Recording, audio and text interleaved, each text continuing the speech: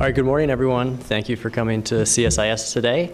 I see a few friends and a few new people. My name is Seth Center. I'm the director of CSIS's project on history and strategy, which is CSIS's novel and probably naive idea that people might want a little more history to go along with their tweets when they're talking about statecraft, strategy, and military affairs. So what better way to kick off that hypothesis than with 1,500 pages of military history? That seems like a good test case for whether we can succeed or fail in this endeavor. I want to thank first Peter Bergen and Ken Pollack, who were my co-conspirators in deciding that we should give a little extra publicity to this terrific piece of military history. So thank you guys for that. I appreciate it. As all of us know, the Iraq War has become an ideological referendum on America's place in the world. And what's most striking about that is how little actual history has been written about the Iraq War from the perspective of a professional historian. And so I think as we move into thinking about the implications and future of America's role in the world, its statecraft, its military operations, it's useful to take a minute and dive into the actual history of what happened if we're going to make these large assumptions about the meaning of the war. Now, General Milley, in introducing this volume, said this was not going to be the last word on the Iraq War, and it certainly is not. But Joel Rayburn and Frank Sobchak and their teams did a tremendous public service for all of us in putting together just this massive, massive project, which involved digging through terabytes of data, dozens if not hundreds of interviews. It's really a remarkable endeavor. I would say, you know, if we take a step back, and there'll be plenty of time to talk about the details of this project, why this project matters at a first order level, at a fundamental level. Democracies work best when they're accountable. Accountability requires transparency. Transparency, as we all know, in large organizations is hard, particularly hard in organizations that have to be introspective about large and sometimes unsuccessful endeavors. And so it's really a remarkable act for the United States Army to commission a history like this so close to the events. It's remarkable to put together such a good team to produce that history, and it's even more remarkable that the Army would have the courage to ultimately publish it. And it's even more remarkable, on top of that, that the Army would declassify 30,000 pages of accompanying documents so that we can all assess on our own whether or not the interpretations of this history comport with the evidence. And so we'll spend about 15, 20 minutes hearing from Joel and Frank about the genesis of the volume. Then we'll go into a panel on the first volume, and then we'll take a little coffee break, and then move forward. So Joel, Frank, enjoy. Okay. Thank you very much. Thank you very much, Seth, and thank you to the members of the Operation Rocky Freedom Study Group who are here. I think half the audience is members of the team, but it was certainly an honor and a privilege to help to lead this project.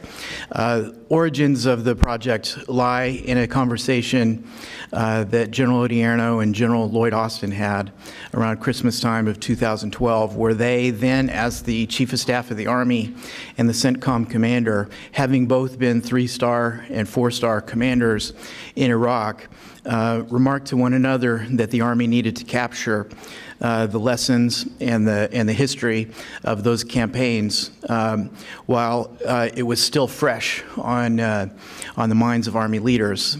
They themselves were just a couple of years, they knew, from moving on out of the Army, and so while they were in a position to bring it about, they wanted to establish a history project. General Austin was particularly well placed because CENTCOM is the holder of the archival records of the Iraq War, and of course General Odierno, as the Chief of Staff of the Army, was well placed to use the Army's institutional resources to try to produce this history. So it was something they conceived of in tandem. General Odierno asked me to his office in early 2013 and explained this to me, and also explained that he believed the Army had not done something similar for the Vietnam War, nor had captured the lessons of the counterinsurgency campaign in the Vietnam War in an institutional way. And so he wanted to avoid that mistake and have the Army do some self-reflection, especially since he believed that the conflict in Iraq and in the greater Middle East was not over. And so it was important to, rather than to wait the standard 15 to 20 years that the Army tends to do, to try to capture something more quickly so that it could be used in the Army's staff colleges, war colleges, and so on for leaders who might be expected to go back out into the same theater of war. And his thinking on that was prescient, of course, because in fall 2014, the Army was redeployed back to Iraq essentially to fight the same enemy, but this time in the guise of the Islamic State of Iraq and Syria. Now, what was our charge? We felt that tactical history would be useful, but more useful would be something that Army leaders could use, the leaders who are in between the tactical level and the strategic level. We also felt that that tactical stories wouldn't tell the story of the war or those operational level, those theater level lessons that General Odierno and General Austin wanted to learn and to reflect their own experience.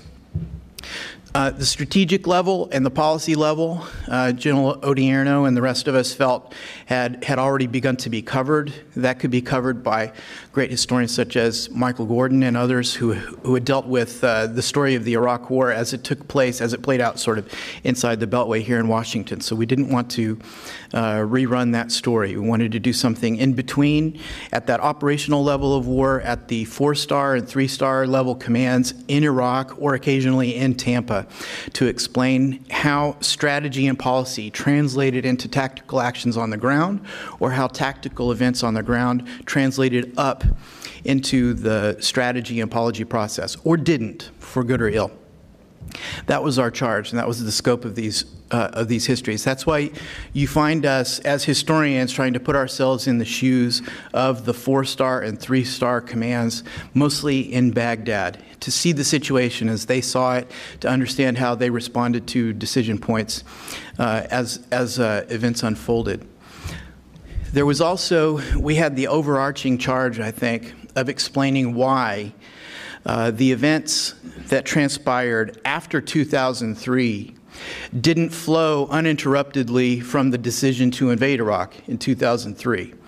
That the collapse of the Iraqi state, for example, in June 2014 wasn't, as I say, a direct consequence of the decision to invade Iraq by the U.S. in 2003. That there were many, many strategic and operational decision points after the invasion of Iraq that had a greater impact on the course of events than the decision to invade, as significant a decision as that was. There were some major, I think, historical findings that are new, or that are the newest, I would say, historical ground that our team broke. Covered, for example, 2005, I think, in our narrative, which is mostly the research work of Frank Sobchak here, really comes out as a pivotal year for the entire Iraq War. That's the year when the theory that the invasion could lead to elections which would seat a legitimate government, which would naturally cause the stabilization, would lead to the stabilization of Iraq. That was proven incorrect for a variety of reasons, one of which is that in 2005, that's the year that the Syrian regime and the Iranian regimes kicked their interference, their interventions in Iraq into high gear. That's the year that the Army under-resourced the campaign by sending almost half of the combat power to Iraq from the reserve component and keeping back the active component to go through a transformation of equipment. as well as a misunderstanding on the U.S. side of the politics of the Iraq campaign at that point, and failing to understand that the Sunni community was in the midst of its own civil war, that the Shia community was in the midst of a power grab by expatriate Shia Islamist parties that had spent the previous decades mostly outside Iraq in Iran, and both of them were funneling the surrounding region into the Iraq War. This was so I think a revision of our understanding of that pivotal year of 2005, the year of the purple fingers, is the first thing that I would call readers' attention to. I think also where we broke some new ground is in the story of the surge and the awakening. The awakening being the tribal movement mainly, that reflected that split, the civil war that I just mentioned among the Sunnis in 2005. By 2006 and 2007 was playing out with a tribal movement that was separating itself from al-Qaeda in Iraq and aligning with the U.S. military. Not with the Iraqi government, but with the U.S. military. I think the interplay of the awakening and the surge, the reinforcement of U.S. forces that President Bush ordered into the theater at the beginning of 2007 has not been that well understood. The way in which both of them needed the other in order to produce the dramatic drop in violence, the dramatic operational defeats of al-Qaeda in Iraq, and later the Shia militant groups in Iraq. And so our co-author, Jim Powell, his research into the way the awakening generated and spread at the tactical level, his study of how battalion commanders and company commanders and local sheikhs and so on interacted during that time, embarked on a series of confidence-building measures, took some leaps of faith.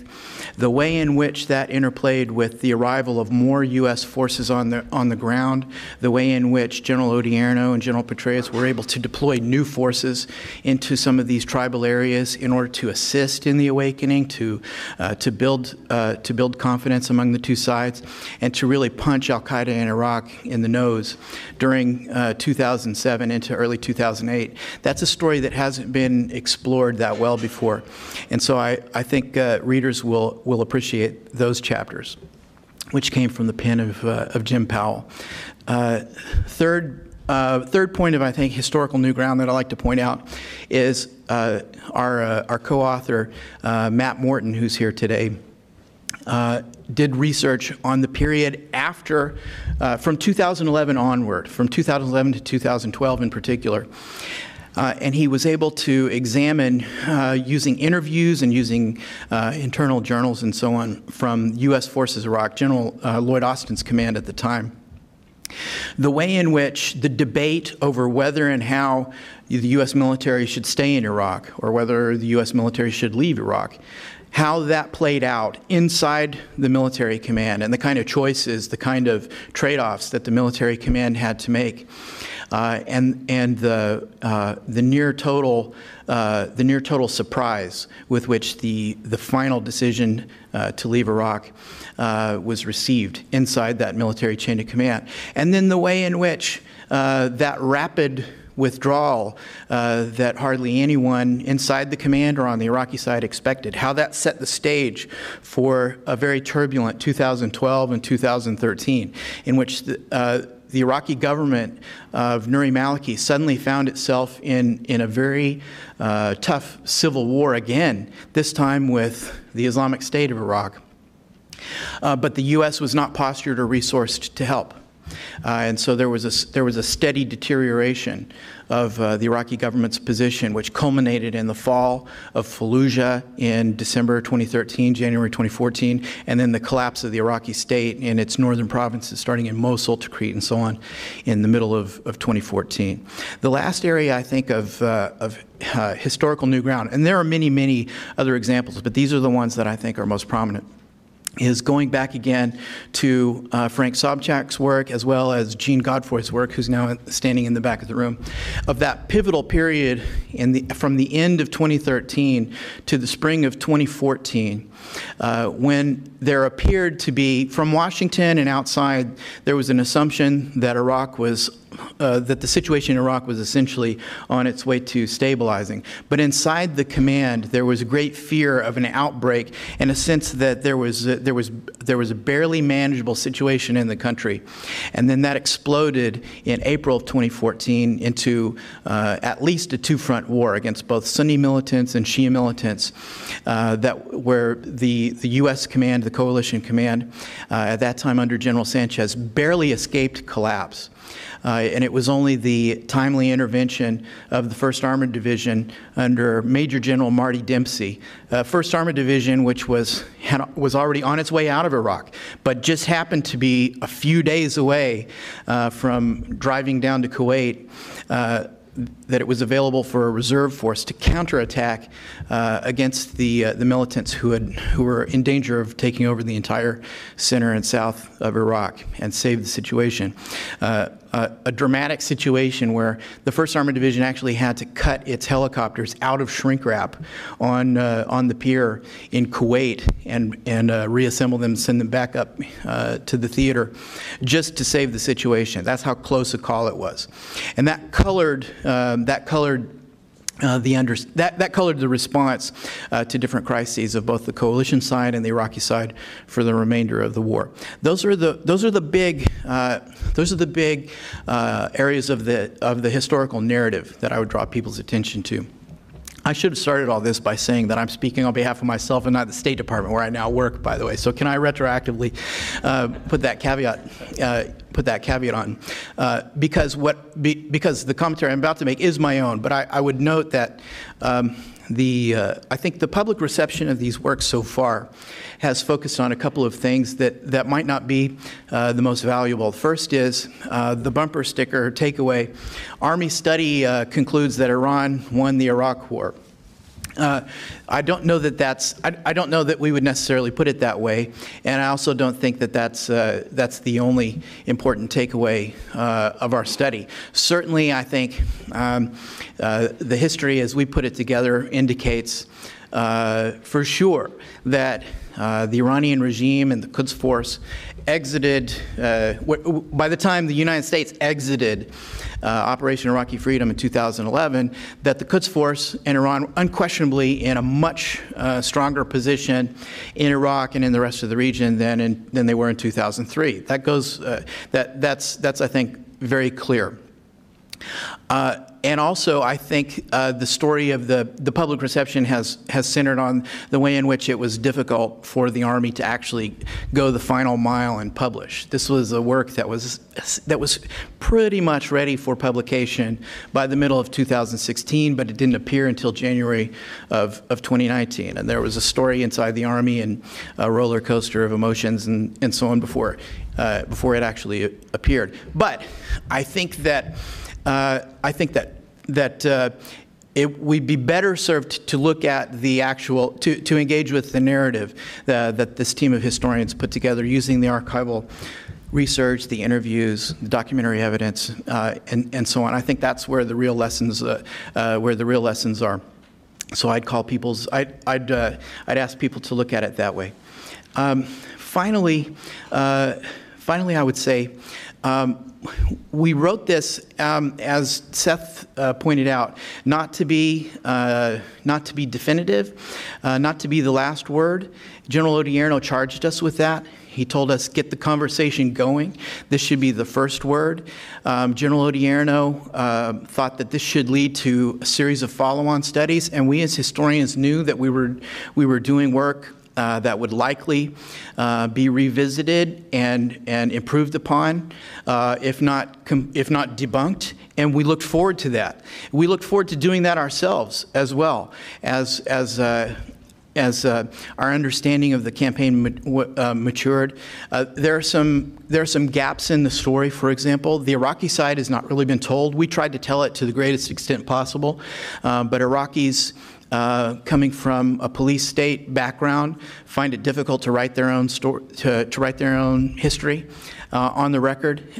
So that's, I think, some time to come, particularly the various aspects of the insurgency from the inside. I think we've started to get some glimpses of that, especially as the awakening matured and some of the insurgency fractured.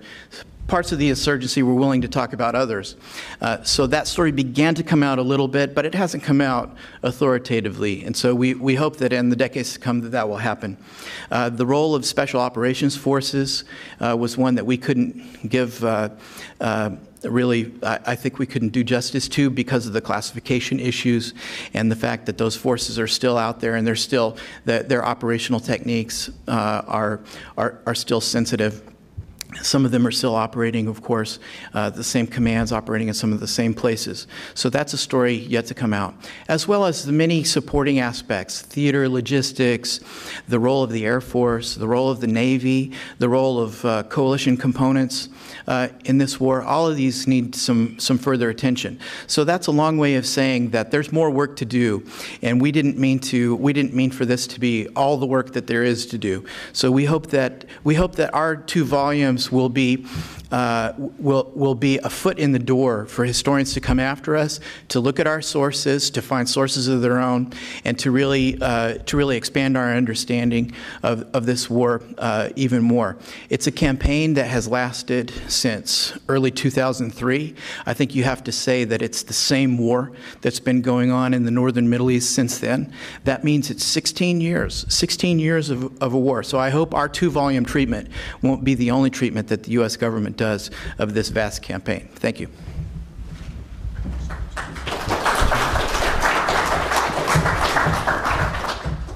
Thank you, Seth, and thank you to CSIS for inviting us. Really appreciate the opportunity to be here.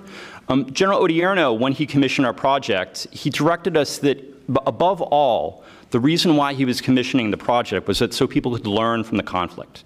So by being here, you're actually helping accomplish that mission.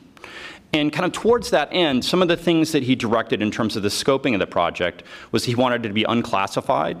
So throughout the process, we were very fortunate to have his support as well as General Austin's support in declassifying documents, giving access to almost anything that we asked for, and really having a great level of top cover that enables us to accomplish our mission. In terms of scoping, I think he also wanted us to have an interesting storyline.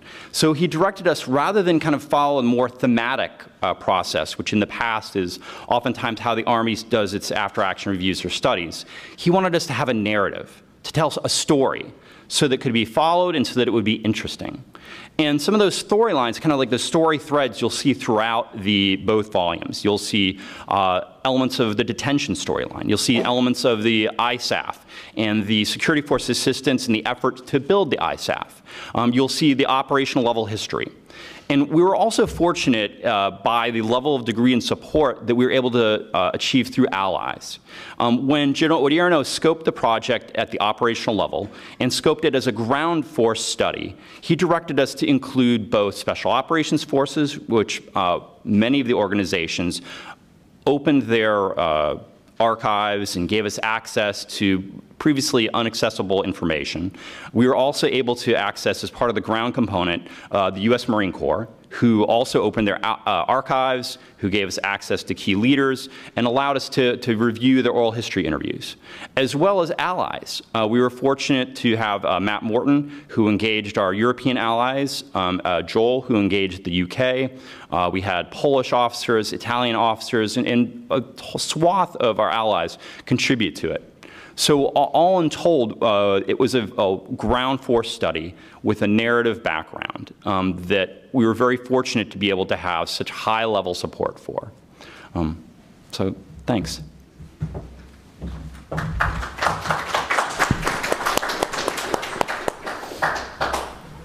Thanks, guys. Okay. So we'll go right into our first panel. Jeanne, come on up.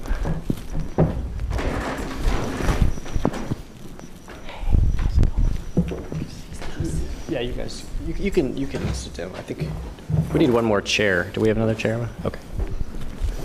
And Peter, you can. Sorry. Okay, we're going to move to the first volume of this amazing work of history, which is from 2003 to 2006. It's the invasion, the insurgency, and the Civil War.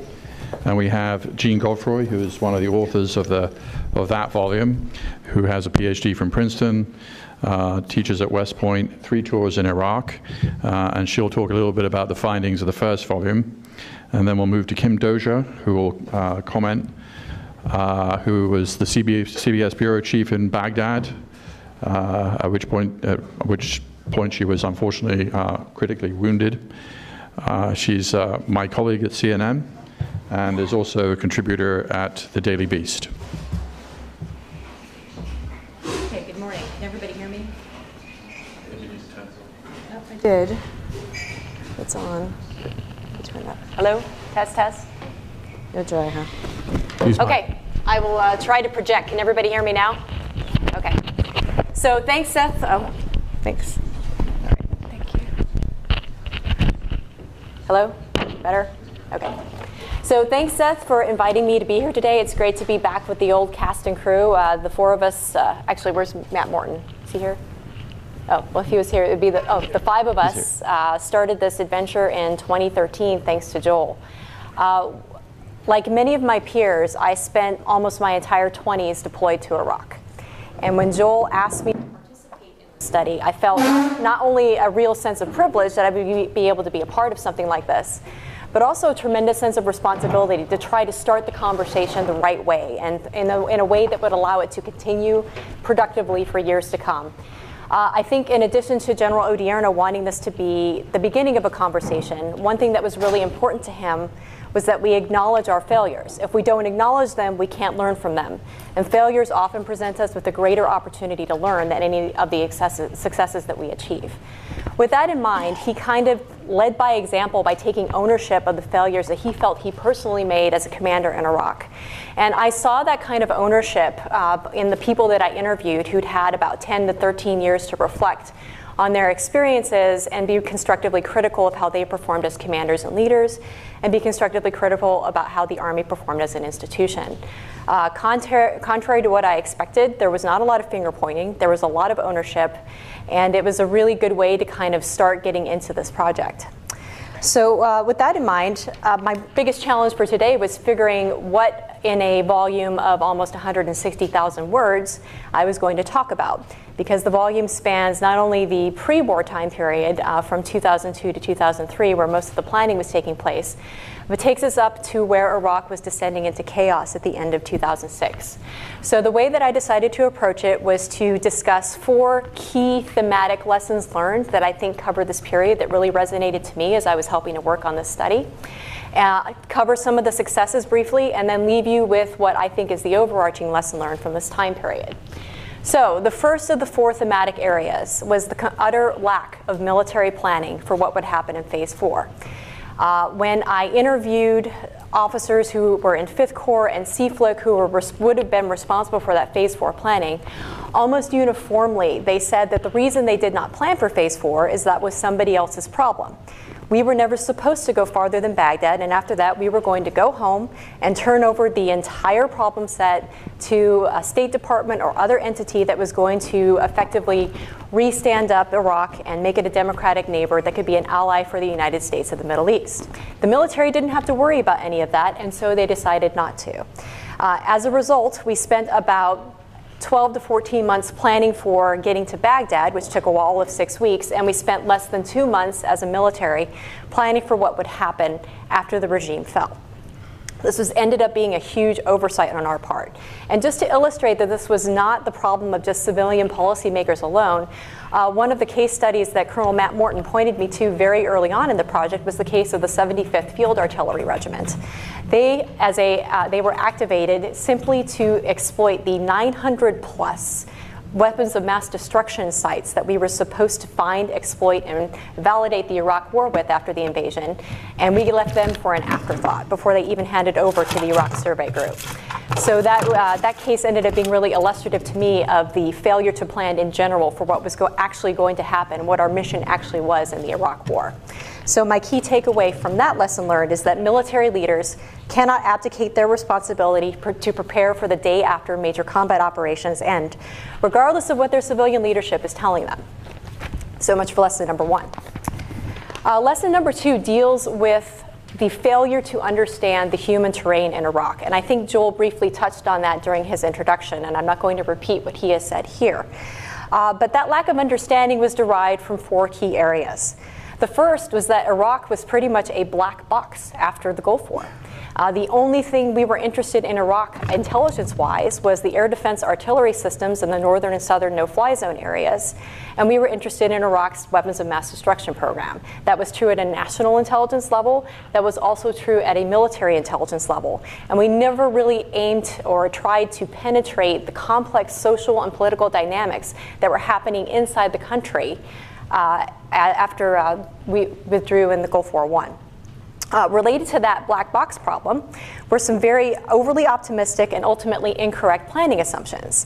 Among them, we assumed that Iraq would be like liberated Germany or liberated France after World War II, and that we would come in, get a ticker tape parade, we would simply reform the institutions that already existed there, we would have an Iraqi expatriate government led by Ahmed Chalabi and others who would take things in hand and establish a completely representative and stable democratic Iraq. That ended up being a very bad assumption, especially when you think that it took us decades to get things right in Germany and Japan, and we were expecting to accomplish this almost immediately after the fall of regime in Iraq. And Iraq didn't have anywhere near the institutional capability or stability that Germany and Japan did after World War II. The third reason that we failed to understand the human terrain at the ground forces level was that most of our intelligence systems and assets and the way that we did intelligence analysis were directed at Soviet-style formations and military formations that we were fighting in the combat training centers. We didn't have the technology, we didn't have the processes, and we didn't really have the interest in developing a good intelligence picture of social political dynamics, to say nothing of counterterrorism, counterinsurgency, militia fighting, and civil war. And the fourth source of the reason that we didn't go after the human terrain perhaps the way that we should, I think was probably illustrated best in a book written by Emma Skye called The Unraveling. We had, in a word, a superiority complex. We thought we were better than them. And as a result, we didn't try to understand what was really going on with the complexities of the social situation that we found ourselves in. Those failures to understand and penetrate the human terrain ended up contributing significantly to Iraq's descent into chaos in 2006. The lesson learned here to me was, you go to war with the enemy you have, not the enemy you want. The third major oversight, I'm not going to get into a whole lot of detail on in the interest of time, was detention operations. Clearly what happened in Abu Ghraib had dramatic impact on both the perception and the legitimacy of what the United States and its allies were trying to accomplish in Iraq after 2004. But here are some questions we never really got right. What do we do with combatants in civilian clothes? How do we know who the combatants are? What do we do with those in detention while they are in detention? What is our criteria and process for releasing detainees? Ultimately, our failure in detention created more adversaries than it reduced. And ultimately, the lesson learned here is that detention operations is a strategic issue. We haven't gotten detention right yet, but we continue to under-resource and underthink this problem. And the fourth key lesson learned from this time period is that we were stuck in a losing strategy that we stubbornly stuck to until things got really bad. We had a strategy that's end state was along the lines of a stable and democratic Iraq at peace with its neighbors, an ally in the war of terror, and capable of maintaining its own security. We were trying to accomplish that in 2 years, and we were trying to accomplish that by withdrawing and disengaging back into our bases away from the Iraqi population. In addition, from 2004 to 2006, we had a strategy predicated on transitioning a deteriorating security situation to Iraqi security forces who had been completely disbanded and rebuilt to be only a 12-brigade-sized combat infantry force. Ultimately, General Petraeus was responsible for expanding that mission in 2004 and 2005 to be a fully fledged Ministry of Defense capability backing combat forces with logistics and intelligence and all sorts of things of that nature. He also took the initiative to take the Iraqi Interior Ministry forces and the police forces in particular under his wing. But even still, he would often comment that it took us 6 weeks to destroy an army. It would take us another 20 years to build one. Again, we were trying to build it in less than 2 years. So the lesson to me here is align your strategic ends to an established set of goals or standards, not to arbitrary timelines. Or if your civilian leadership is establishing an arbitrary timeline, then you need to be very realistic about what their expectations ought to be as you proceed with that timeline. Those are the major 4 lessons learned that I wanted to cover, but I also did want to highlight some of the successes of the United States military and its allies in this time period. The first success is that despite being completely unprepared for the type of adversary that we faced, with far fewer forces than we had planned to have, we did actually achieve a stunning military victory in March and April of 2006. We got to Baghdad in less than half the time that we originally had planned to do, and that is a significant accomplishment that cannot be overlooked. I also wanted to bring up the provincial reconstruction teams that were started by Ambassador Khalilzad. That was an incredible initiative that would pay dividends later on, and had it been resourced properly, might have paid further dividends still. Putting the Iraqi police and the Interior Ministry and policing more generally under the control of military forces instead of the State Department. The State Department didn't have the resources to support that mission, and frankly, they weren't interested in it. And at the time, Iraq's security situation was so bad that it made sense to make the police just as capable of conducting counterinsurgency operations as their military counterparts. Yes, we ended up having some problems with those forces later, and due to the fact that we didn't understand the human terrain very well, we didn't realize how many of the forces that we were standing up were being co-opted by militias and insurgent organizations. But the thought was an excellent portion of trying to expand the strategy of providing security to Iraq. We also started supporting local movements like the Sunni Awakening. Sometimes the enemy screws up, and Al-Qaeda in Western Iraq had been so heavy-handed that it was starting to turn its allied tribal militias against it. Fortunately, we had tactical, operational, and strategic level leaders who saw this opportunity and took it, and that would pay huge dividends for us in stabilizing the situation in 2007. And finally, this period also shows the rebirth of counterinsurgency. One of the things that I think is funny about this lessons learned is that we don't ever learn this lesson. The types of wars that we fight almost always will involve some form of, and I quote, low-intensity conflict. It's going to be some combination of civil war, insurgency, armed groups fighting between armed groups that we really might not want to penetrate into. We established a counterinsurgency academy at Taji. We saw great success with initiatives like Colonel McMaster and Talafar and Lieutenant Colonel Alford and El Qaib. And we tried to start capitalizing on some of those bottom-line initiatives to treat this as a counterinsurgency fight instead of a fight to withdraw out of the cities.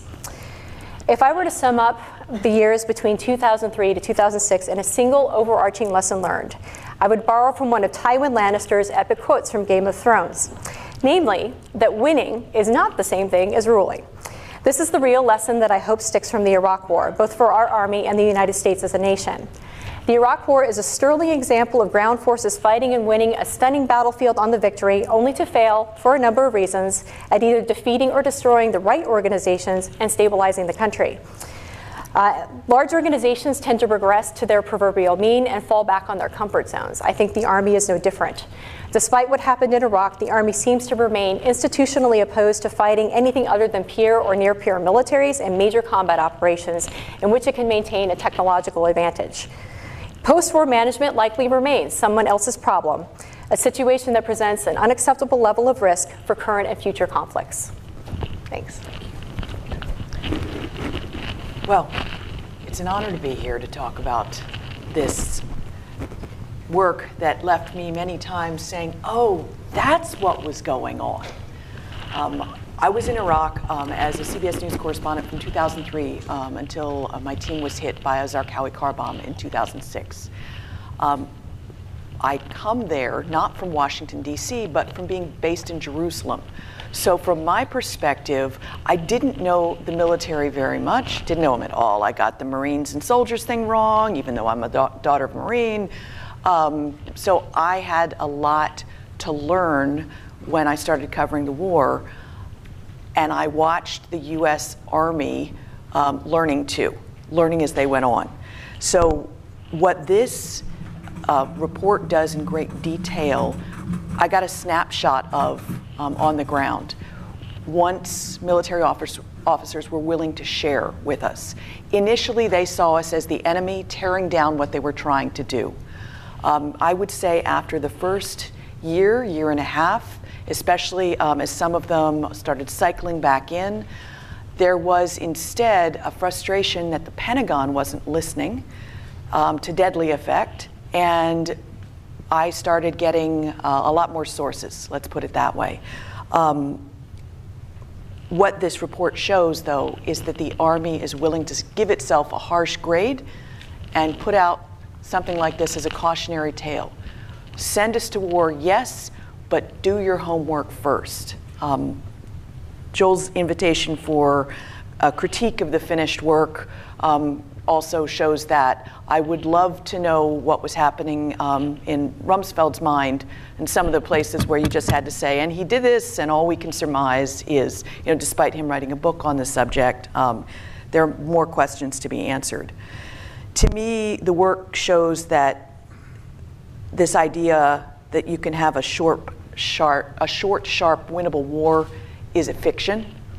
I have seen some work since, well, in the past 3 or 4 years that the Joint Staff was doing, saying that if you're going to invade somewhere, think of it as a beachhead, and you're going to have to stay 15 to 20 years to change the culture, to maintain the relationships, to keep the influence there, but as opposed to thinking of that as a high cost, think of it as an opportunity. I don't know if you all would agree with that, but I can see some of what happened in this war arguing in that direction. So I'm going to walk through a couple of the things that I saw where on the ground that this report helped explain. When we first got there, I drove Dan Rather in our armored vehicle through western Iraq as most of Saddam's forces were fleeing in various different directions. We did have some Fedayeen attackers try to open fire. Luckily, we got through a chicane before they got their weapons raised.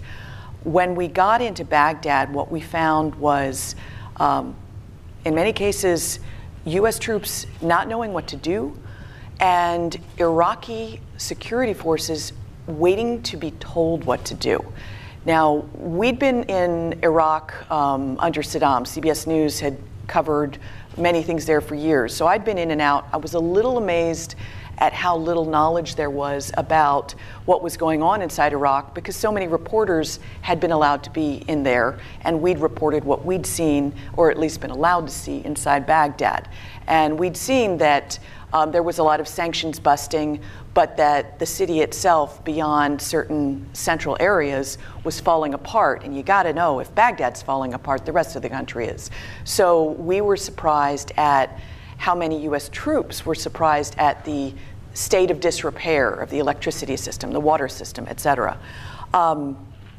But initially in those first few days, what shocked me was that the Marine, this one Marine patrol I came across didn't know what to do. And then I went to an Iraqi police station, and I found all the Iraqi police in there, sitting in their uniforms, waiting for the Americans to tell them what to do. They were from a society where for decades, if you showed initiative, you got killed. So you waited for someone to say it was okay to go out and patrol the streets. In the interim, while the US commanders figure that out, we filmed the riots and the looting. The bank, the central bank getting looted, the museum getting looted, and we kept saying, where are the American troops? It's the kind of report that I wonder if that helped drive policy when it was shown on the evening news back in the States. A question I'd love to, again, put to perhaps some of the folks who are in the Pentagon who are in this audience can answer that question. The ROE section, the Rules of Engagement section, where you explained the evolution as troops who'd come in for combat, all of a sudden were dealing with a policing situation and didn't know how far to take the force. Again, we'd run across people on the streets. They didn't know how to deal with the Iraqis. They didn't know how to deal with us. We got guns pointed at us, and superior officers had to run in and say, whoa, whoa, whoa, that's a reporter. There were just a lot of scared people who, there was a little bit of the, the dog's caught the car and doesn't know what to do with it in a They were frightened, yet victorious, and there was the whole now what. And what I didn't understand was the now what was going on right up to the top of the chain, as that quote from, I believe, McKiernan showed. Then I watched the evolution of the insurgency. And I watched U.S. commanders on the ground see it. I had gone out because there were riots of Ba'athist officers outside the green zone. So my team and I had gone out and interviewed them. And the Ba'athist officers told us, if you don't give us a way to feed our families, we're going to start attacking U.S. troops. We have the technology, we can build roadside bombs, and lo and behold, they kept their promise. They went and did it. So I saw General Mark Hertling. He invited me into an event he was doing where he'd invited all the old Ba'athist generals into a big hotel. He said, what I want to do is show them the respect due to their old ranks and ask them, you know, look, we can't employ you, but we want to try to find jobs for your guys so they'll stop attacking our troops. To me, as a reporter, this just seemed logical, intelligent. It was like in the top 3 minutes of the evening news. Hertling got in touch with me later. He nearly got fired because of that report. Because it was seen, I was told from a distance, in the Pentagon as an American general bowing to the Iraqi army he defeated. So I saw that was just one fractal of something I saw repeated again and again.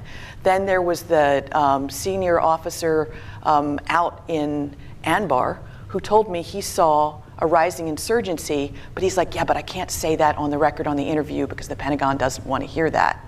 And I was like, well, if you can't say it, how can you develop a strategy to fix it? And this report gets into the sort of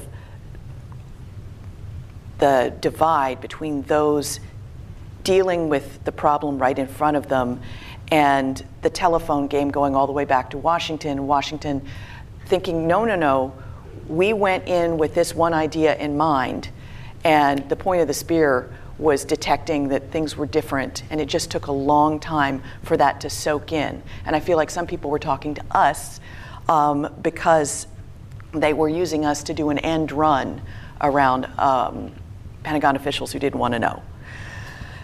So one of the things that we saw was with the rise of Shiite politicians and the rise of the death squads, there was an increasing sectarian war going on. There were Shiite death squads that would go out at night and hit Sunni neighborhoods. They were going through, in some cases it seemed, hitting local officials. In other cases, they were very strategic. One of our engineers at CBS News had been a pilot in the war against Iran. And he said, the list, there's a list, it must be alphabetical, of all the pilots I served with, because alphabetically they're being knocked off.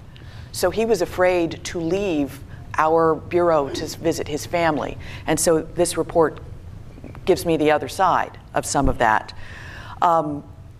What we saw evolving was this sectarian divide that was finally expressed in the Gold Mosque of Samarra bombing that did help just increase the bloodbath.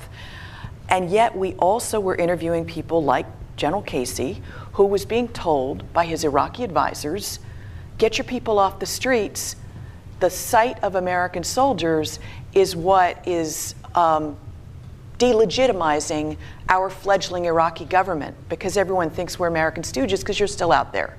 So I could see Casey and others trying to follow that advice, but then when that mosque got blown up, and that was supposed to be the test for the Iraqi security forces to keep the peace, and they failed miserably, the blowback, the consequences of that, I think we're feeling to this day.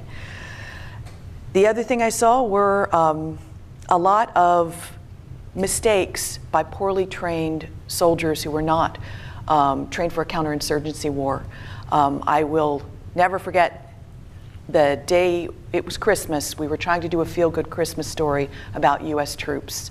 So we went with a colonel and his guys on a raid, and they didn't find the weapons caches that they hoped to find. They only found the legal one AK-47 per house. But at one of the houses, I guess, well, the colonel's guys told me that he actually never came out on raids, but he wanted to be on TV, so he came out on this one. Well, there was the owner of the household. It was like he was in front of a duplex, because he had 2 wives. And it was a perfect duplication. And the colonel started berating the Sunni man. So here's the Sunni man, well-dressed, but on the ground, flexi-cuffed, outside his beautiful duplex. And the colonel's like, so, Haji, what's wrong with you? 1 wife, not good enough for you? You gotta have 2 of everything? With his southern drawl and on camera. And I'm like, oh my gosh, what is this guy doing? And his guys watched in horror and pulled me aside and said, please, don't put that on TV. We don't let him out of the fob because he's a good old boy. We know better. Well, they might have known better. And in the end, after discussions with, CBS News was getting hammered for its treatment of the US military. It was hard for me sometimes to even get an embed because, oh, CBS News is coming. The liberals who hate the Bush administration. And I wish in the end that we had put that story on the air, because it was only later, maybe a year and a half, 2 years later, that I learned of the fight that was going on inside the US military for how you prosecute this war. Are the Iraqis all enemies, or are they can they be part of the fight? Do we need to win them over too? So in the end, I think things like that helped fuel the rise of that man. I'm sure he might not have been a member of the insurgency before, but I bet he wrote a big check to them afterwards, if not joined them. So when we were hit by what we were later told was a Zarqawi car bomb, it killed the captain, James Alex Funkhauser from the 4th Infantry Division, his translator, who we can only call Sam, Iraqi, so that was to protect his family, and my camera crew, Paul Douglas and James Brolin. That was just one of 5 car bombs in Baghdad that day. So was I mad at the bombers? I had to ask myself, were one of their family members killed by a Shiite death squad that they blamed the Americans for? Because weren't we omnipotent? Couldn't we stop them if we wanted? We have night vision goggles, right? Because that's the kind of logic I would hear on the streets.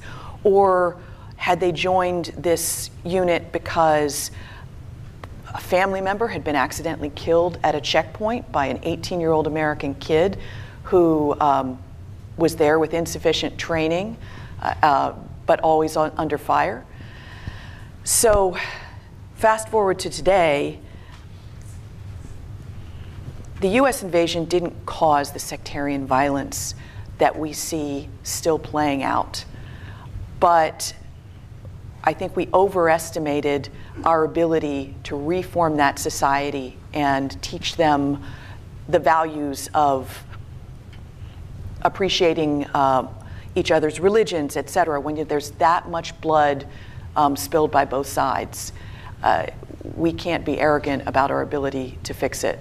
At the same time, I wish that we had, as a country, invested in staying longer to try to keep that influence going, so that we could have avoided the rise of ISIS 2.0, ISIS 1.0. And I just got back from 3 weeks in Iraq in February, and what I saw was child soldiers who are not being given any sort of counseling and have been told by ISIS that when ISIS comes back, they're the next generation. Hundreds of thousands of former ISIS families being held in de facto internment camps. They have relatives who are in Sunni villages. That's building resentment. And Shiite militia groups who are ostensibly part of the government, who are divvying up reconstruction contracts in areas that they never used to run, and also all the way down to the lowest level, tactically setting up checkpoints that shake people down. You only need 1% of that in any country to be magnified through the telephone game so that a whole population feels under siege. And I fear we are now bystanders in something that we may not be able to stop a second time or a third time. But thanks to the scholarship that you all have done, there is at least a blueprint before hopefully we get into another war like this. Thank you very much, Kim. So Colonel Rayburn said, he's hoping that obviously there will be other histories, but I think let us be clear that there was no Chilcot inquiry as was in the United Kingdom. This is going to be, in my view, more or less authoritative account of what happened in the Iraq War. It is unlikely that any government agency will put the resources in that Colonel Rayburn and Frank Sobchak and the other authors had the ability to do more than 100 interviews with the key players. The only person they didn't speak to was Donald Rumsfeld. And so Kim mentioned Mark Hertling, and there's a scene in the history where Mark Hertling is talking to some Iraqi generals, and suddenly they get the news that the Iraqi army has been disbanded. And so, one of the original sins of the Iraq War was the disbandment of the Iraqi army and getting rid of the Baathists at the sort of top 3 echelons. So, Jeanne, to the extent that we can ever unpack who exactly was responsible, who was responsible for that decision? That's still kind of one of the great mysteries. We get asked this question a lot. I think we can trace it back to the Office of the Undersecretary of Defense for Policy. At that time was Paul Wolfowitz. But ultimately, Bremer issued the order. So if he was truly, and when we talked to him, he never said he didn't make that decision, but he ostensibly is the face of it. And he's, so I would say if you're going to pin it anywhere, I would put it on Ambassador Bremer. I think, Seth, we're kind of running a little behind time. Okay. So Ambassador Bremer made this decision by himself? No, absolutely not. See, he definitely had his marching orders coming over to Iraq. And he was taking advice from a lot of different people, including the Office of the Undersecretary of Defense for Policy. And despite the advice and the recommendation he was given to by the military commanders on the ground, he decided to go ahead with it. General Casey, who you mentioned, Kim, he was also, to some extent, following orders, right? I mean, it's not that he came up with a strategy in Iraq by himself, right? This was coming from Abu Zaid and from the Pentagon above Abu Zaid. So reflect a little bit about, or Jeanne, reflect on General Casey's generalship and the way he handled the war. So I would go back to one of my original comments, and one of the things that I would highlight about learning a lesson and taking ownership, I do think General Casey took ownership. Most of the time when you're making bad decisions, nobody's making bad decisions they know they will be bad at the time. Most bad decisions only turn out being bad in hindsight, and I think General Casey and General Abu Zaid with the strategy of Iraqization and withdrawing and letting the Iraqis take charge were kind of it was a little bit of wishful thinking.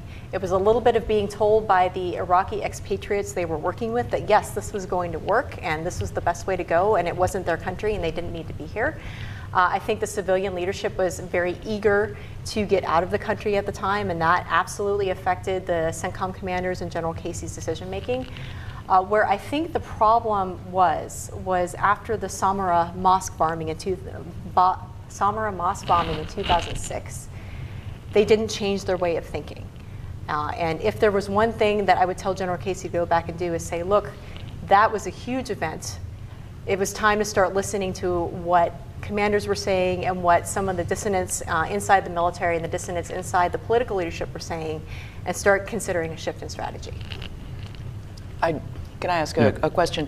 One of the things I kept seeing on the ground was that we'd go and visit units who were training Iraqis, and they just weren't learning fast enough. And they didn't have an NCO corps, and the very few of the officers led by being in the field. On the special ops side, yes. And yet, Casey seemed to be getting reports that they were doing pretty well. What did you find in interviewing people about, did they look back and say they felt they had pressure to report that they were making more progress than they were?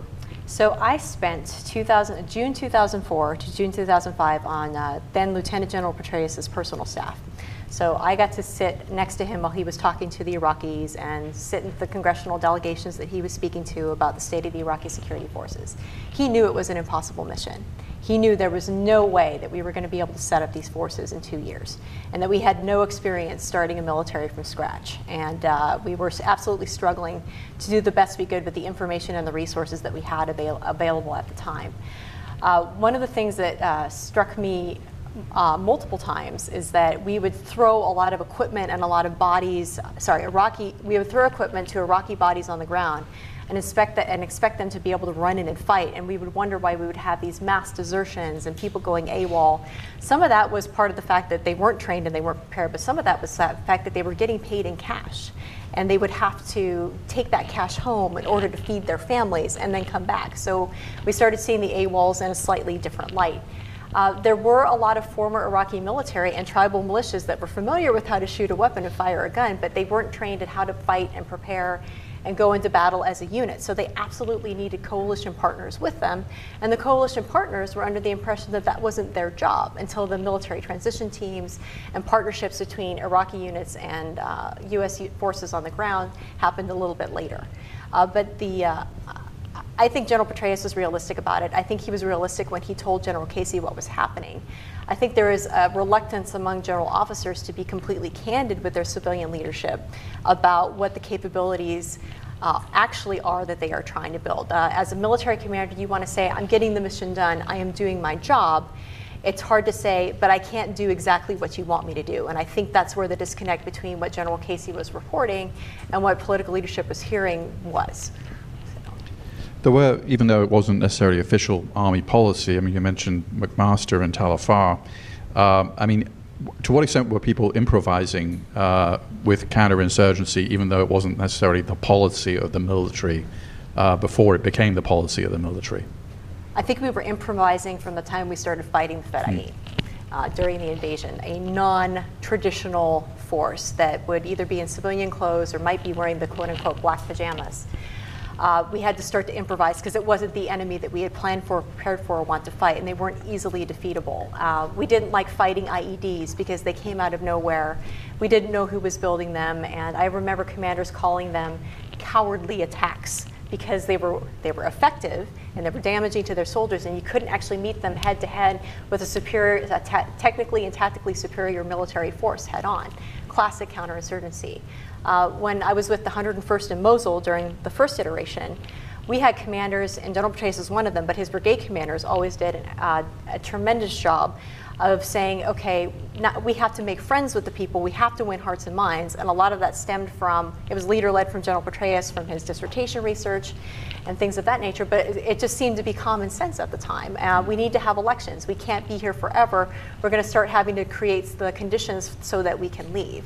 And those improvisations, again, started probably as early as March of 2003. Okay, if you have a question, raise your hand. Wait for them. Because we have a mic. Yeah, this gentleman here.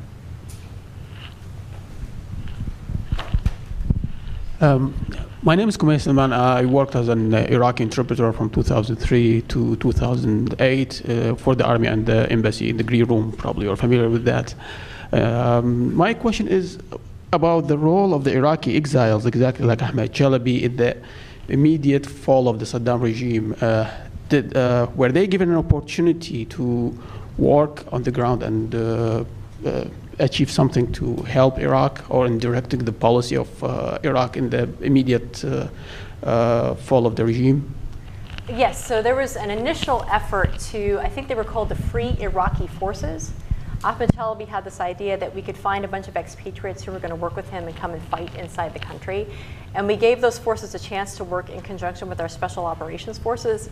That didn't work out so well. And then again, he got another opportunity when the first transitional government was formed to serve in that along with other Iraqi expatriates whom, as we found out later, many of the local Iraqi citizens did not really view as legitimate. But they were given an opportunity to try to run the country on those initial governing councils. Yes. Gentleman in back. If I may just add, and this is an interagency problem. Oh, there's a microphone coming.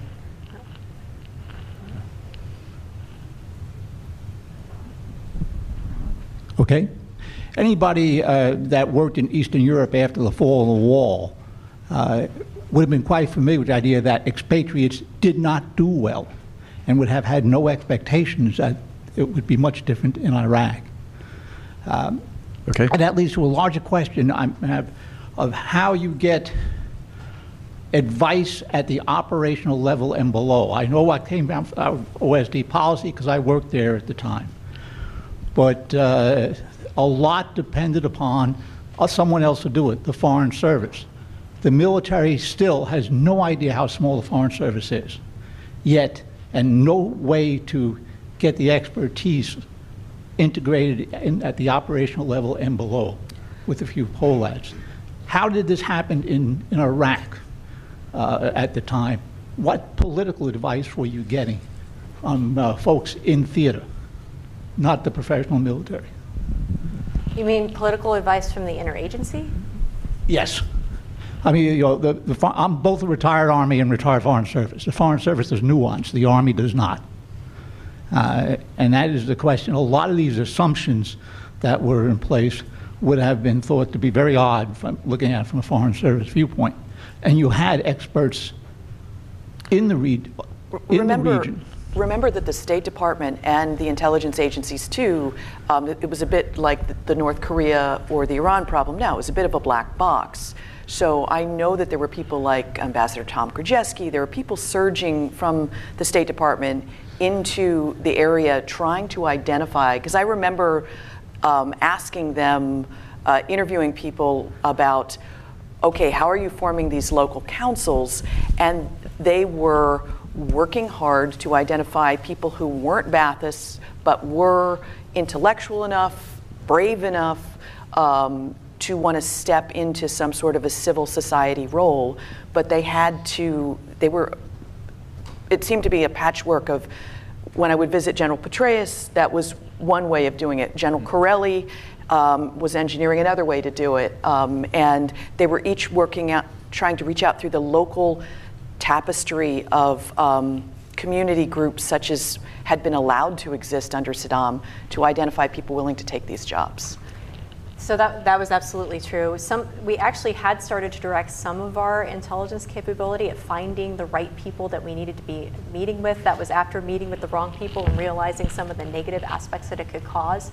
The interagency started sending people out to assist the military, or at least to start doing reconstruction type operations under the Office of ORHA, Office of Reconstruction and Humanitarian Assistance. And then a lot of those people, even if they didn't stay, found counterparts that they could relay information to after they departed the country. The State Department also started sending Foreign Service officers in 2003. I remember working to work with the provincial level governments in Iraq, and military units would partner with, they weren't called provincial reconstruction teams at the time. I think they were called governance support teams. Around in August to September of 2003 is when they started to filter in. And as far as I know, most units had a pretty productive working relationship with them. The problem, again, going back to what Kim said, is that we just didn't really have a good understanding of what was going on. And that contributed us to making a lot of mistakes in helping to stand up and promulgate these local governments. Great. Well, we want to thank both of you. Thank you, Kim Dozier, and thank you, Jeanne Godfroy, very much. Thank you.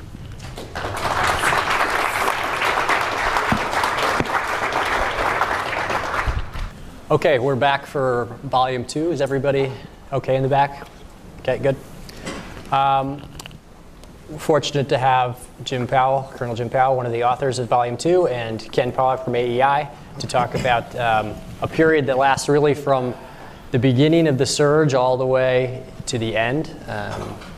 We'll get out of here about 11:15, so Jim will take about 15 minutes to describe his findings from the volume.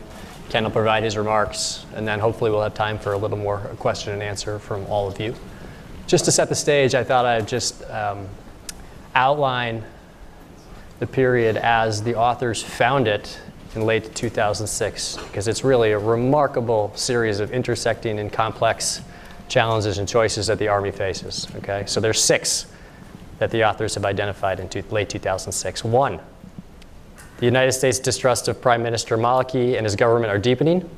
2, there's an open question of whether sectarianism within the government of Iraq will allow it to have the will or capability to go after both al-Qaeda in Iraq and Shia militants. 3, there's intensifying coalition warfare against Shia proxies within Iraq. 4, there's a looming intra-Shia war between Maliki and the Satirists. 5, the coalition and Maliki tensions are running high because they're adopting diametrically opposite views of how to approach the Shia militant problem. And finally, 6, this is 6, and clearly not a priority. In the north, both Arab-Kurd tensions and the AQI threat are festering, with the coalition and the government of Iraq lacking the means to resolve either problem. So if you could imagine trying to design a strategy to deal with those complex problems, Jim is going to describe how that occurred. All right, thanks, Seth, and thanks to CSIS for providing the venue to discuss this project. In the interest of time, I'll offer 4 findings roughly categorized in accordance with the levels of conflict that the study explores. At the level of policy or politics, the Iraq War seemed to me to highlight the multiple aspects associated with maintaining productive civil-military relations. One way to view civil-military relations is as a dialogue to align political ends with military means. And in late 2006, the period of the war in which Volume 1 of our study ends and Volume 2 begins, General George Casey found himself engaging in this kind of dialogue with both President George W. Bush and Prime Minister Nouri Maliki. So here I'm suggesting that first, that Casey's engagement with the host nation political leader constituted its own strand of civil-military relations with the set of challenges distinct from those he encountered in his dealings with the U.S. chain of command. Casey treated Maliki as a partner, albeit one driven by a unique political calculus that concerned far more than the relatively narrow scope of American military interests. This Casey recognized as a delicate civil-military relationship, and he managed it at times by deferring to Maliki as a political leader when he, that is Casey, perceived longer-term benefit in doing so. Second, in these dialogues centered on the alignment of ends and means, I think what we see in the Casey-Maliki relationship is a case of diverging ends, whereas in the case a Casey-Bush relationship, we see a diverging conception of acceptable means and the ways in which to apply those means. In the first case, I'm referring to competing visions of a future Iraq. One in which stability would come through Sunni-Shia reconciliation and the defeat of sectarian militias and terrorist groups, and one in which stability would come through Shia dominance and Sunni marginalization. In the second case, what I'm suggesting is that Casey and Bush shared a basic understanding of the coalition end state in Iraq, but for a host of reasons, differed in their views on how best to achieve it. The most well-known difference centered on U.S. troop numbers and, more critically, the extent to which U.S. troops should participate directly in security operations. The implications of this Casey-Bush divergence were a loss of leverage that undermined Casey's engagement with Maliki and an atmosphere of ambiguity that made the coalition struggle for leverage over the government of Iraq even harder. One of Casey's advisors offered a bleak assessment of U.S. political will in November 2006. The Iraqis know your hands are tied in Washington, he wrote. They want their view of Iraqi society more than we want our view. And they both know this and know that you know this.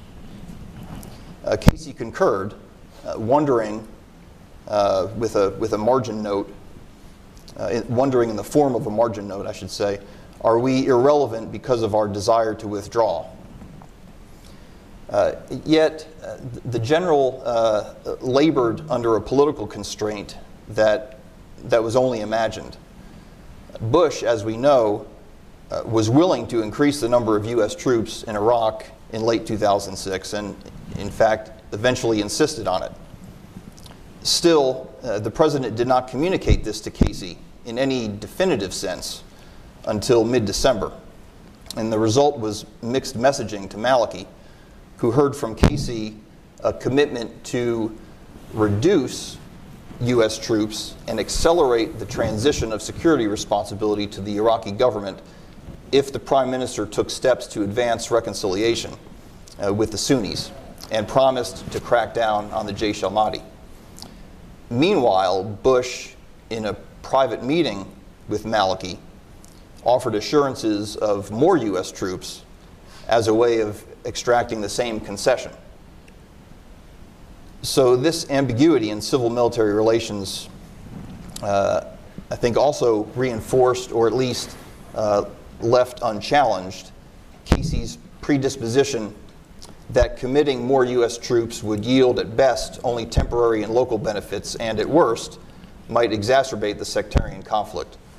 And it's worth mentioning that CENTCOM Commander General John Abizaid and Secretary of Defense Donald Rumsfeld shared this predisposition. At the strategic level, one can explain the surge of U.S. troops and enabling forces in 2007 as a change in the alignment of ends, ways, and means. We often speak of strategy in those terms and understand a strategy's failure as a mismatch between the end sought and the means applied. I think when we consider the surge alongside the strategy it replaced, you have a fairly similar conception of ends, a stable, secure, and ultimately self-reliant Iraq. You have a modest to substantial increase in means and a dramatic change in ways. The shift from an emphasis on accelerated transition to an emphasis on population security was really just one plank in a raft of changes that formed a comprehensive and different approach. I will hazard an observation here and say that both Casey's transition strategy and the surge produced narratives that were internally consistent. That is to say, there was a logic to the causal chain that each narrative outlined. In the transition bridging strategy, in late 2006, for example, accelerating the transfer of security functions to Iraqi control would theoretically bolster Maliki's credibility and thus help the coalition acquire the leverage necessary to prod the government of Iraq into advancing national reconciliation. This, in turn, would establish the foundation for long-term stability. It was, as Casey attempted to explain to Bush, how the United States could win by drawing down. Yet, for all its internal logic or consistency, the transition bridging strategy was not consistent with what Iraq's security environment demanded in 2006.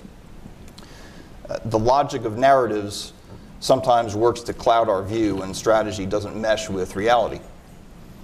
To be fair, the narratives of 2007 contain their own flaws.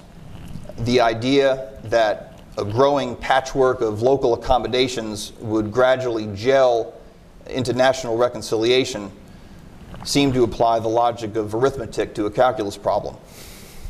Likewise, the idea that the coalition could actually attain the conditions for irreversible momentum seems a bit fanciful in a world where most historians, at least, believe that nothing is inevitable. Last 2 points will be somewhat brief. At the operational level, I want to highlight the persistence of controlling key terrain as an imperative, even in counterinsurgency operations, where we tend to emphasize certain functions, or to use an old doctrinal term, logical lines of operations rather than physical lines of operations. The 2007 surge of U.S. combat troops and associated enablers could have been employed in any number of ways. That commanders committed these troops in Baghdad and in the surrounding belts of the capital simultaneously contributed to a pattern of reinforcing effects that eventually resulted in a dramatic reduction in violence. This deliberate choice of taking the fight to the belts while ramping up pressure in Baghdad itself attacked the enemy's strategy in a way that hadn't been done before. And finally, at the tactical level, I'd like to point out a feature of the relationship between ways and means. And it's this: while the means of strategy are often concrete, the ways in which commanders apply them are malleable. Take joint security stations, for example. Although the coalition established the preponderance of joint security stations throughout 2007, the first were built in late 2006 under Casey's tenure as MNFI commander. Casey originally envisioned the network of joint security stations as a mechanism to help Baghdad's police assume control of the city as coalition forces withdrew over time. Each station would serve as a base of operations in a given neighborhood and coordinate patrols among U.S. and Iraqi forces, both Army and police. When General David Petraeus assumed command of MNFI in February 2007, he transformed the purpose of joint security stations, making them the mechanism by which U.S. troops would increase their presence on the streets of the capital.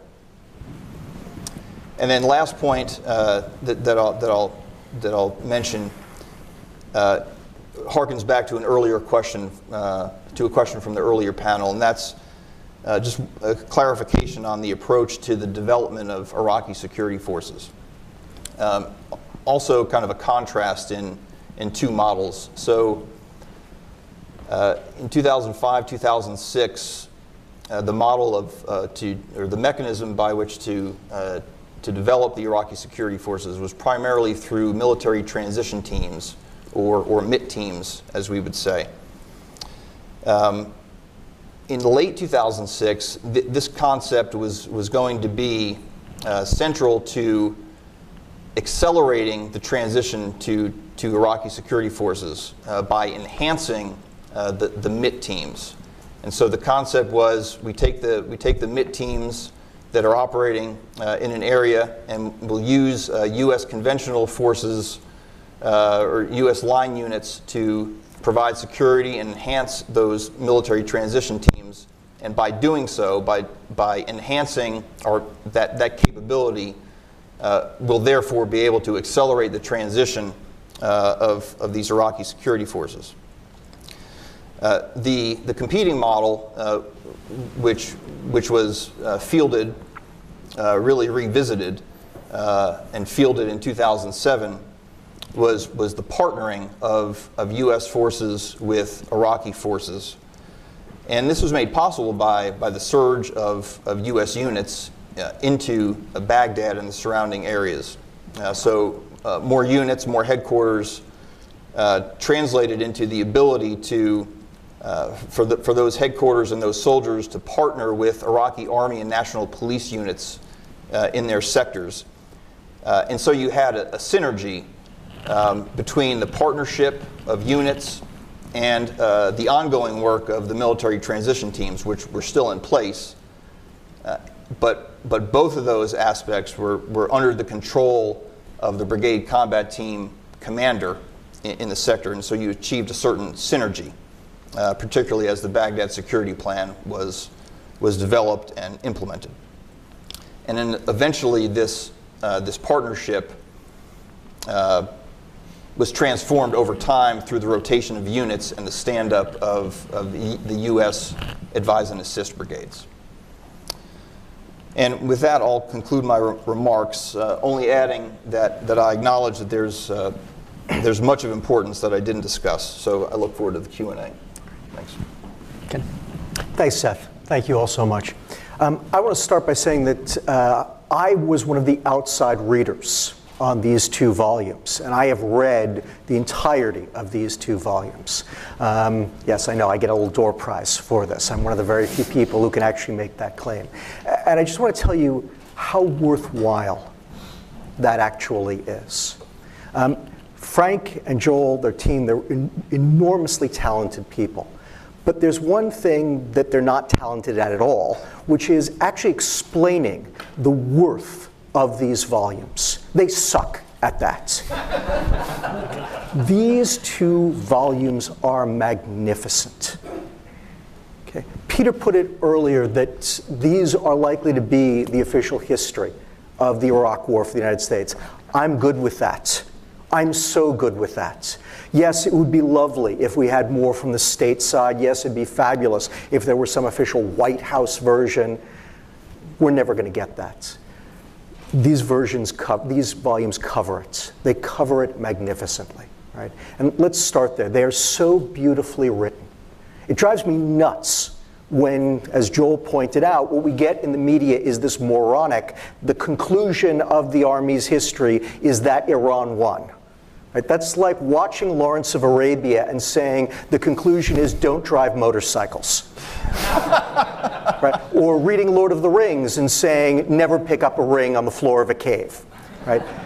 First, you miss the beauty of the stories themselves. Right? And obviously these are painful, tragic, gut-wrenching stories, but there is such value in reading the stories, in their fullness, in their richness, because they are beautifully told and because they speak to so much more than these simple points that people are pulling out of them. Right?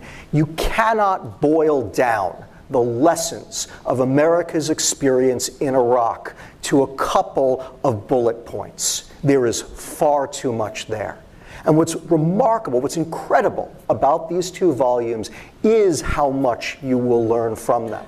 And it's easy to do the learning because it is so well written, so beautifully written. Right, most of you, this is a Washington audience, right? You are accustomed to picking up U.S. government publications that read with all of the juice and fervor of the instructions of how to assemble your new typewriter, right, or lawnmower, right? These are wonderful works of nonfiction. They read so easily. It makes it so easy to take in all of the information, to get the insights and the wisdom that their authors are trying to impart, but also to see for yourself insights and wisdom that you'll pick out of all of the information that's being revealed, because it is presented so beautifully. In addition, one of the things that's so remarkable about the work that this group of people did was how they weave together all of the different levels of analysis. Yes, there are stories about tactical engagements, but there are also stories about the highest levels of politics, about what was going on here in Washington, D.C., about the interaction between the folks in Washington wrestling with domestic politics and strategy and global questions about America's role in the world, and the interaction with America's wider Middle East strategy, with the specific problems of Iraq, and how to translate that into winning this bloody war. Right? It's just incredible how they managed to weave all of those tales together. Right? And Jim's section on the surge, to me, is one of the best examples of that in the entire book. Right? The surge is an unbelievably complex phenomenon. Right? And for me, one of the most painful things that I endlessly hear is people talking about the surge in incredibly simplistic ways.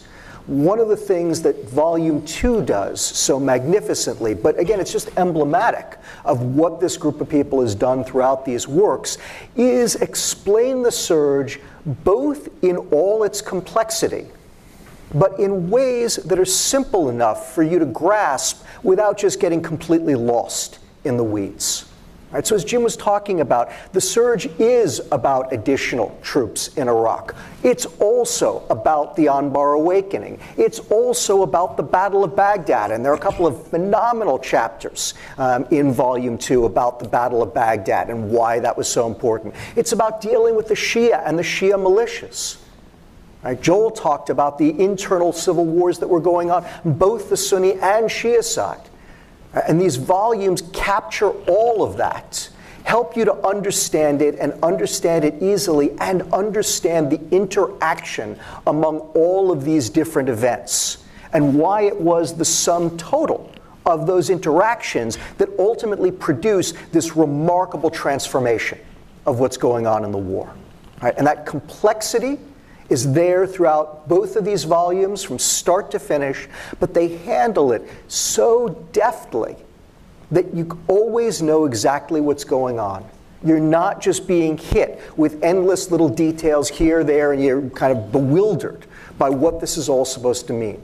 It's part of a wider narrative that helps take you through it and understand this conflict in ways that I've not seen in any other work so far. It is remarkable in that sense. That complexity also speaks to another thing that really stood out to me throughout the entirety of this work, but especially in Volume 2. I will here quote from the patron saint of warfare, Karl von Clausewitz, who famously said, among his many brilliant observations, that the most important thing in war is understanding what kind of war you're fighting. Right? And one of the things that really stands out from this total history, but in particular in Volume 2, is the struggle to understand what kind of a war we're fighting because of that complexity. Right? The Iraq War is a lot of different conflicts rolled into one. And what was interesting to me was, just in listening to the different comments made this morning, you heard all of that. So people were talking about terrorist attacks, and there was a terrorism component to this conflict. And people were talking about insurgency, and there was an insurgent component to this conflict.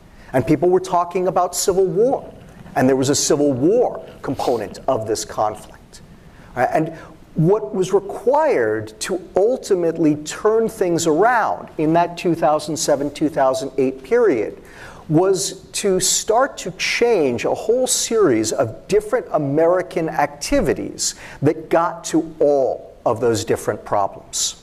Right? Now, I will also say that I wonder, put it that way, I wonder to what extent we paid the price for never fully grasping what this conflict looked like at the time. What I mean by that is, English is a lovely language, and it expresses so many different things, but there's so much ambiguity in it as well. And I don't want to really have much of a conversation about semantics, but it actually matters here. Right? We talk about insurgency, we talk about guerrilla warfare. Oftentimes, most people think that those are the same thing. They're not. They're completely different. Right? The term civil war, technically every insurgency is a civil war, but the truth is that when we talk about civil war, we actually mean something very different. Okay? Now, why is all this important? Well, it's only important because what you do to solve the problem of terrorism is different from what you do to solve the problem of an insurgency, to some extent. They're very similar. And it's totally different from what you do to solve the problem of a civil war. In fact, what you do to solve the problem of a civil war is the polar opposite of what you do to solve the problem of an insurgency. And the worst thing, the dumbest thing you can possibly do is mistake one for the other and apply the wrong solution. That's exactly what the United States did in 2005. And I can remember from my own experience going in and arguing with the White House staff where they kept insisting, this is an insurgency, we've got it, we're going to have elections, the elections are going to fix the insurgency. Now, that would have been correct if what we were actually facing was primarily an insurgency. The problem was that by 2005, that insurgency had morphed into a civil war. And elections are the absolute worst possible thing that you can do in a civil war. Which is why, when we held 2 rounds of elections in 2005, as you guys were talking about earlier, the year of the purple fingers, those elections helped propel Iraq deeper into civil war. And I'll tell you that I was one of those people. I was an early proponent of the surge. I was talking about it in 2004, 2005, and I too was talking about it in terms of counterinsurgency. Now, at one level, again, it's fine. Okay? On the military side of things, what you do to shut down a civil war, what you do to combat an insurgency are more or less the same. Right? The problems, the real differences emerge on the political side of things. And I can remember having a conversation with Joe Klein, a journalist who was following this stuff very closely, and he was talking about, Petraeus coming in and adopting a true counterinsurgency strategy, and he said to me, but you've been telling me that this is not an insurgency anymore, it's a civil war, isn't that going to be problematic? And I said, don't worry, Joe, the first 12 steps are the same. Right? So whether they call it counterinsurgency or shutting down a civil war, doesn't matter. They're going to do the same thing. That's what matters, and it's really going to help. And that, of course, was correct. Right? Militarily, what you do is more or less the same. There are some small tweaks, but it's not terribly important. But of course, politically, they're very, very different. Right? And the biggest difference is that with an insurgency, you want to legitimize and empower the government. With a civil war, you want to get a power-sharing agreement that limits the power of the government. Right? And so our steps in the political realm in 2009 and 10 and 11, which again, the volume lays bare, are exactly the things that help drive Iraq back into civil war. Because we're empowering the worst elements of the Shia, led by Nouri al-Maliki, who are trying to win the civil war and who are using the government to try to do it. Right? And I even wonder, and at some point need to go back and have some conversations with folks in the Obama administration as to whether they thought they could walk away because they thought it was about counterinsurgency, and now we had nice elections, and we had legitimized the government, and therefore we didn't need to stay. Right? Which is something you can do in an insurgency once you've reached that point. In a civil war, that force, the force that we represented, which was a peacekeeping force by that point in time, needed to stay.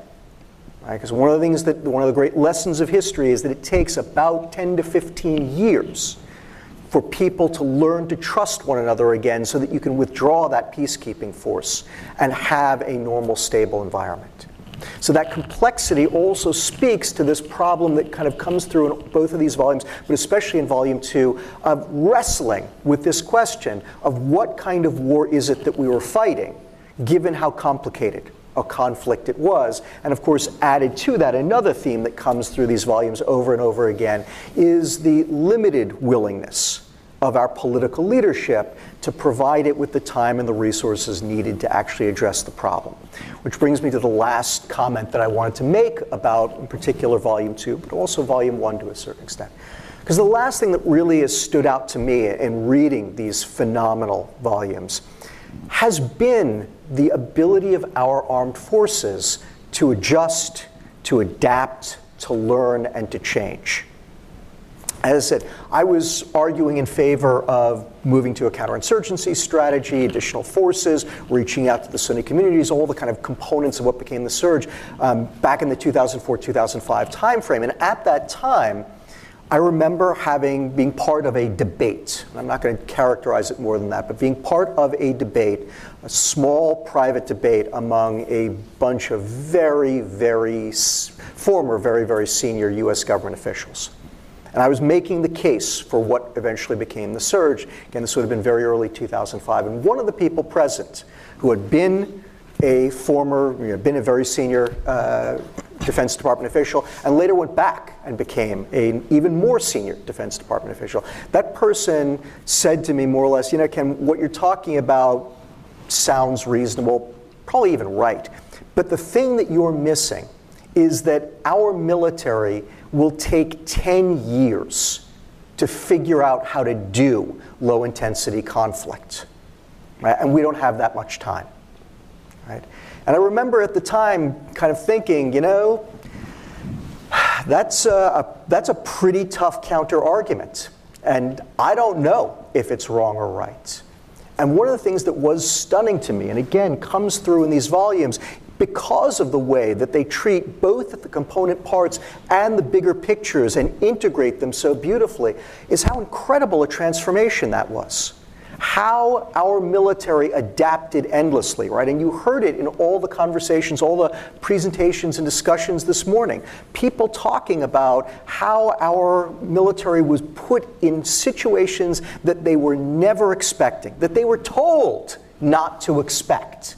And all of a sudden they're there, and they're forced to deal with it, and they are working and adapting and trying, and again, as Kim pointed out, sometimes they got it totally wrong, right? But what was also really important about her story about that colonel mistreating that Sunni sheikh was that everybody else in the unit knew that was a mistake. They had learned the lesson, right? And what really comes through in Volume 2 in particular is how, during the course of this time, the military figures this stuff out, right? And some of it is coordinated, and some of it is just on-the-job training, right? But they figure it out. And it is one of the most important stories, is how the U.S. military transforms itself to deal with these problems that it was told never to expect, told not to plan for, told it would never deal with. And I will simply end by saying that I know that one of the great debates that we're having in the U.S. military right now, and one of the great quandaries that we're facing, is whether to hang on to that experience, whether it matters for the future, whether we'll ever fight a war like this ever again. I don't know. Typically, we fight exactly whatever war we least expect. Right? That seems to be the kind of constant in American military history, that whatever war we're expecting, we fight the polar opposite. I don't know what the next war will be. I hope, obviously, that there will never be another war, but I suspect that there probably will be. Our military did such a remarkable job in learning how to deal with the circumstances that it faced in Iraq, as described so beautifully by these two volumes. It would be a tragedy if we lose that. Thank you, Ken. Let's open up for discussion for about 10 minutes. If you have a question, please raise your hand in the back, and we'll get you a microphone. Yes, I have one question about, at the same time you're talking about, in the fall of 2006, early 2007, the Army Marine Corps came out with a new counterinsurgency manual. In the history, could you tell if that really had any effect in the next 2 years, or was it really, as Ken Pollack talked about, adaptation at the local level? Yes. So when you say the Marine Corps manual, I mean, I'm familiar with the Joint Army Marine Corps. Okay, FM 324 is that what you're referring to? I think. Well, I think it had an influence in the sense that General Petraeus, who was in charge of the Army portion of that, while I believe General Mattis was in charge of the Marine portion of that, formulated a lot of this idea, his ideas, or took a personal interest in that manual. A lot of the discussion that provided the input for that manual took place in workshops and such that he, General Petraeus, sponsored.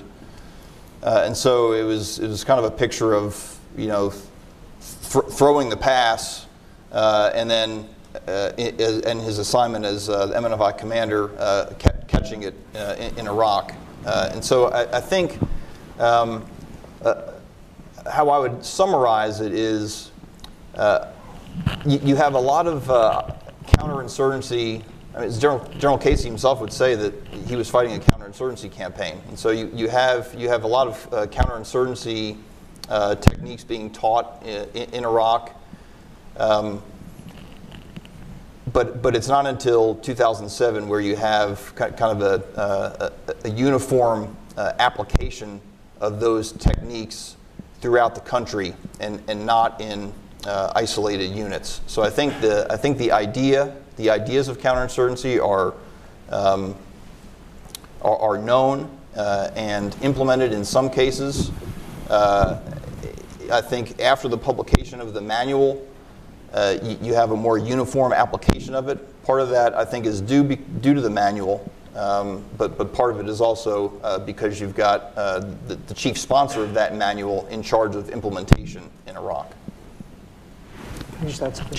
Yeah, just to echo what Jim said, Tom. I mean, I think that I saw that manual as being the kind of collective wisdom, right? An effort to take all of that improvisation that I was talking about, as well as older wisdom that was inherent in the military, codify it and say, this is what we're going to do moving forward, right? And especially at the tactical level, I think that that was very important in kind of getting everybody on the same sheet of music.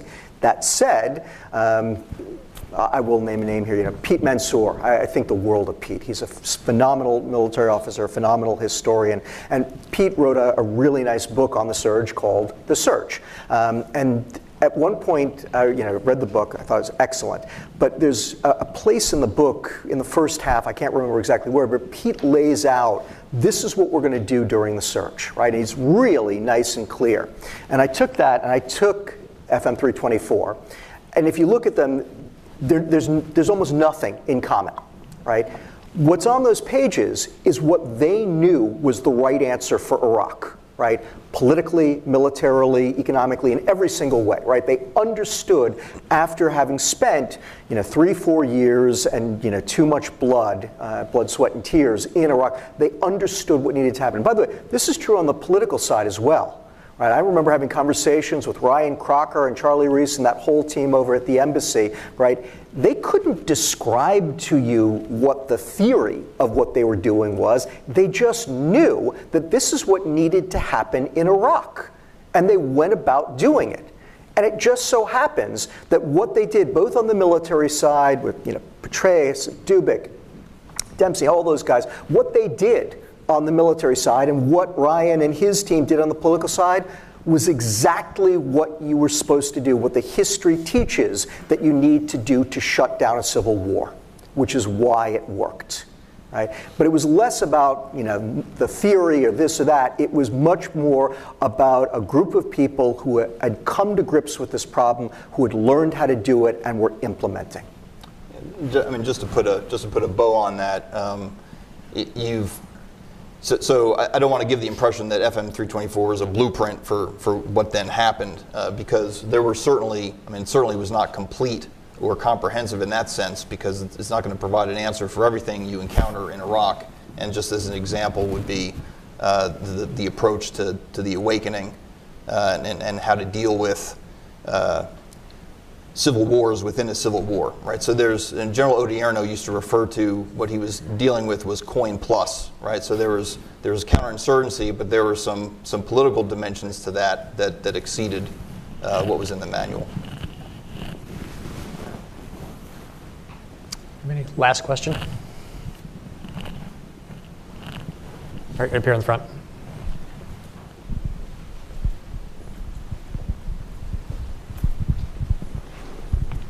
Hi, my name is Fred Peterson. I served in Operation Iraqi Freedom I in the Second Battle of Fallujah. The First Battle of Fallujah was widely regarded as a classic case of making two mistakes, rushing in, mistake one, pulling out quickly is mistake two.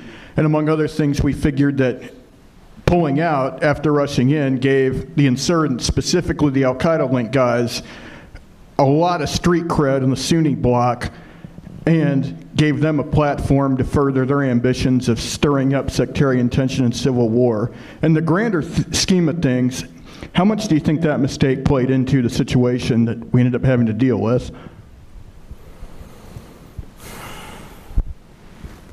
You want to take it, Jim? You want me to? So I'm going to treat that in a wider sense, right? And you know, again, it was something that was really, I was having a little PTSD, a little flashbacks in the first panel, because we were talking about how the United States handled the invasion and the failure to actually deal with Reconstruction and really take it on. Because again, a lot of the decisions that were made at the time, right, and again, it's one of the things, the book is so beautifully even-handed as well, right? It's hard not to read it and say that was a mistake. But the authors all went to such trouble to try to portray the decisions in their proper context, to give people their proper due. I think it's a wonderfully important work. And you know, all the decisions that were made at the time, there's a logic to them, right? They seem in many cases to be smart or common sense, right? And in many cases, it's people who are doing things that they have never done before and have no context for doing before, right? They don't even have analogies in their heads for what to do about it, and so they're doing the thing that they think makes the most sense, right? And we are listening to Iraqis, right? And what was striking to me at the time, what is striking to me since, was that before we ever invaded, if you spoke to the community of people who had done post-conflict reconstruction all around the world in all these different places, one of the most important things that they said was, you do not allow the Iraqis, you do not allow the indigenous population to run things for at least 8 years. Okay? And one of the main reasons, it goes to a point that Kim was making on the first panel, which is you're not going to know what the right answer is. You're not going to know who the good people are and who the bad people are. Right? You're not going to know if you turn over security to this group or that group whether they're going to do the right thing or the wrong thing. And so the most important thing that you do is that you hold on to sovereignty and security until you're absolutely certain, until you've built new institutions of security and new political institutions to run them and have worked out the relationships between them. And they said that takes at least 8 years. Right? And to me, the issue of Fallujah, like so many of these, was the U.S. being caught in between. Right? We did get the fact that we didn't really know who these people were, and we had heard bad things. Let's be honest, we had heard bad things about all of them.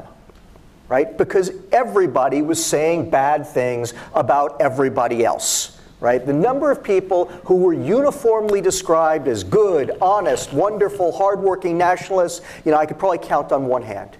Every Iraqi has some enemy, has some rival. There's someone out there who's going to say bad things about them. And so oftentimes we would do stuff like that thinking, well, we need to go in and take over. And then people would say, no, that's the worst thing you can do. You're delegitimizing the people who you want to empower. So, okay, let's step out. And again, it was that absence of understanding, that absence of planning, right? But that absence of a willingness to say, you know what, this is truly on our shoulders, right? And we're going to have to make this work. And to me, the Battle of Fallujah was just one among many examples of that. Let me just conclude by thanking the folks who wrote this and spent 3 years working on it. How many, Joel? 3.5 years. As a national security professional and a government historian, to see how hard it was for them to do this, just to logistically make it happen, to get it through a very large and complicated bureaucracy, and to tell the story as well as Ken described them as telling it. I think really they've performed an admirable public service, and so thank you all for everything you did. So let's join them. Thank you.